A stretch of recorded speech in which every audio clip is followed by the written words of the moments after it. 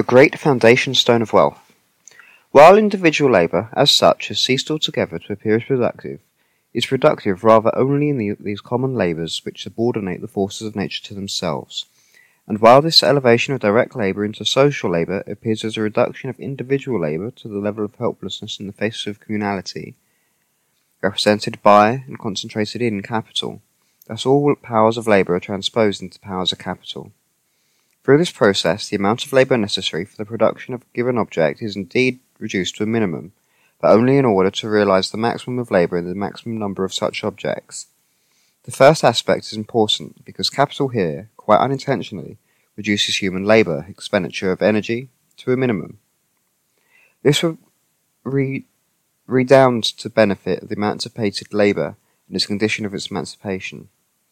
To the degree that large-scale industry develops, the creation of real wealth comes to depend less on labour time and on the amount of labour employed than on the power of agency set in motion during the labour time, whose powerful effectiveness is itself in turn out of all proportion to the direct labour time spent on the production, but depends rather on the general state of science and on the progress of technology, or the application of the science to production.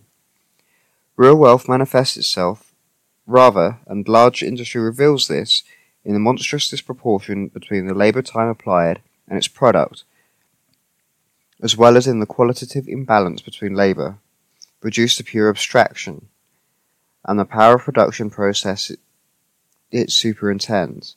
Labour no longer appears so much to be included with the production process, rather the human being comes to relate more as a watchman and regulator to the production process itself.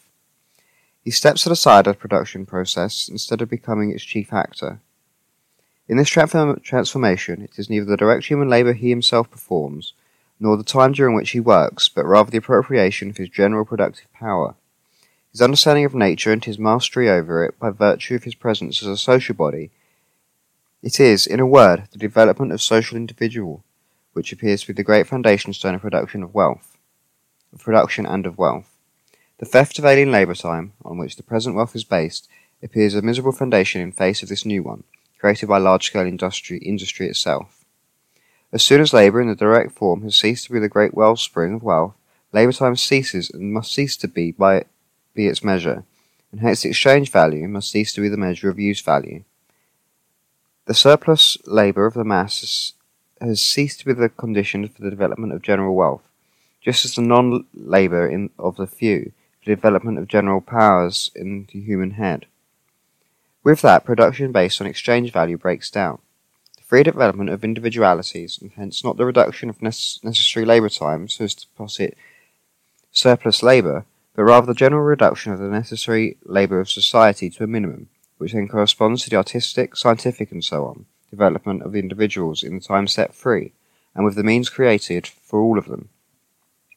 Forces of production and social relations, two different sides of development for social individual, appear to capital as mere means, and are merely means for it to produce on its limited foundation. In fact, however, they are material conditions to blow this foundation sky high. The development of fixed capital indicates to what degree general social knowledge has become a direct force of production, and to what degree hence the conditions of the process of social life itself have come under the control of general intellect and been transformed in accordance with it. To what degree the powers of social production have reduced, not only in the form of knowledge, but also as immediate organs of social practice, the real life process.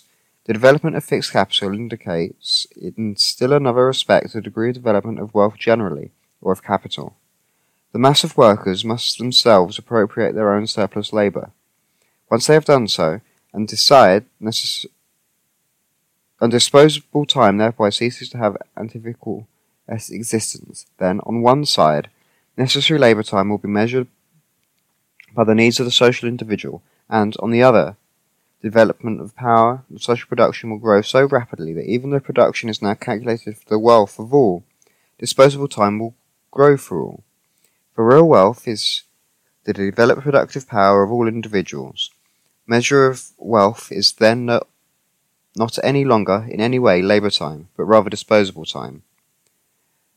This is an extended quotation from Karl Marx in the Grundrisse starting on page 700.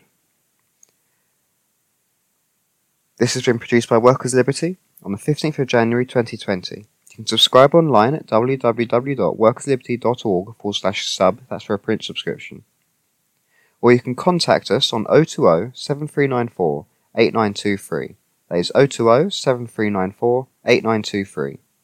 Or you can email us at solidarity@workersliberty.org. Or you can write to us at 20E Tower Workshops, Riley Road, London, SE1 3DG. The print edition is printed by Reach plc.